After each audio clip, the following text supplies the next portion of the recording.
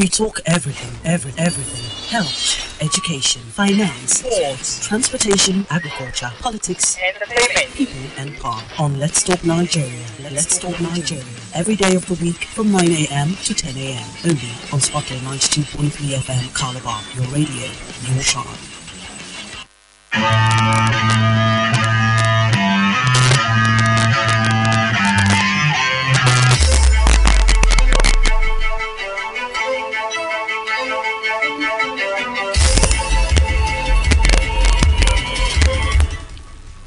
Welcome back. This is the Fact Check segment, a collaboration between Africa Check and Sparkling 92.3 FM, and this is the very last for the year 2022. And I think this particular claim we're looking at is really timely, given the period where we are at, the election period. The elections are fast approaching, and if you watch the town hall series that Arise television in partnership with other organizations, including Africa Check, at the other time, you would understand that the candidates who appeared on that particular program, you have the candidate of the People's Democratic Party, Alhaji Atiku Abubakar, and the candidate of the Labour Party, Peter Obi, and the candidate of the New Nigeria People's Party, Dr. Rabiu Kwankwaso. They all said a whole lot of things. Bola Tinubu of the governing APC was not in attendance, and then he claimed that the event was designed to embarrass him. So we look at some of the claims that these individuals made when they were asked several questions, and which of them is correct or not correct. And I have Mr. Orwell with me. Good morning to you, Mr. Orwell. Good morning, Kamaka. Good morning to you. Compliments. Thank you. Compliments of the season.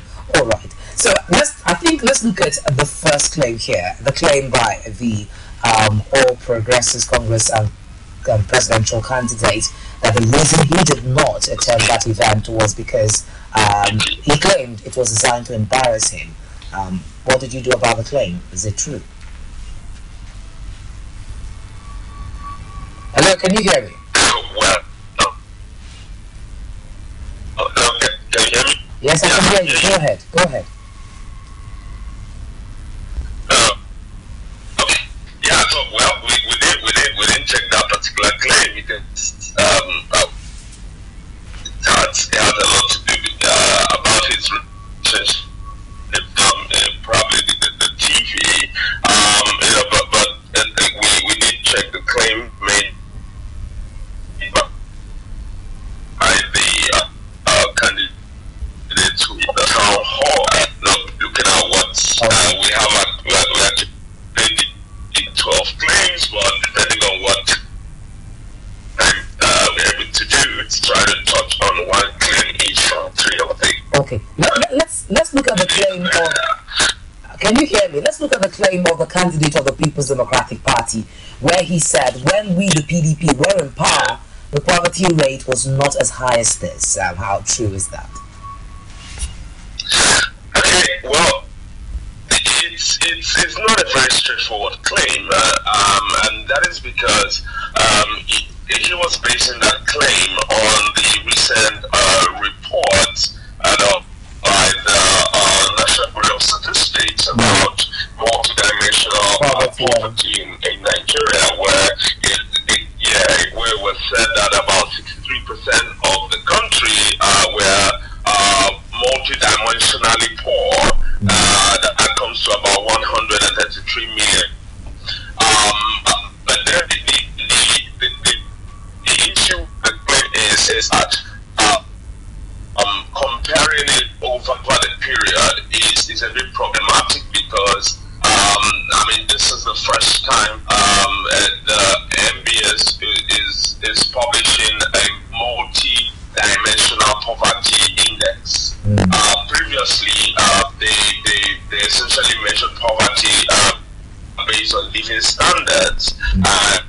It's essentially about how much money does a household live on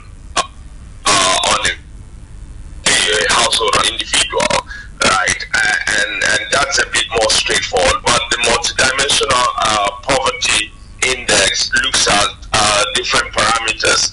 One is the living standard, but it looks at other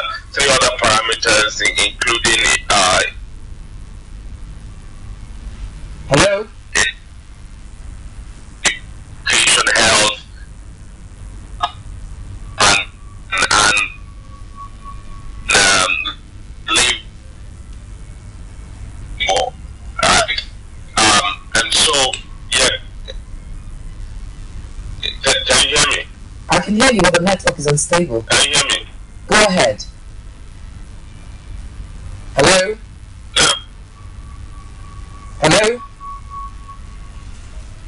Okay, we'll try to connect back with Mr. Orwell. The network is a bit unstable this morning. But he was trying to explain the how Africa Check, checked the claim by the presidential candidate of the People's Democratic Party. Exactly. Where he said that was the first time the MBS is bringing out the multi-dimensional poverty index in Nigeria. Before now, that wasn't the case. So I think the verdict they have here is that this particular claim is a bit misleading, since the MBS had never published such an index before. So it's got to actually say, okay, before now, this wasn't the case. I like the clarification that they are bringing in, right? If you want to consider other platforms that bring indexes in to, try to calculate the ratio at which people are entrapped in poverty, that is different. But with the MBS, this is the first time that they are putting it out, and people would have to first hold to that. Maybe next time, subsequently in the next year, okay, if we see that there's a drop or there's an improvement, then we can begin to judge and lay our claims. Yes. Now there are several claims that these candidates made during that Arise Town Hall series that we'll look at in subsequent weeks ahead. But I think this is the note we're taking right here. And like we'll always encourage you to do is to, if you have any claim, do not hesitate to let us know.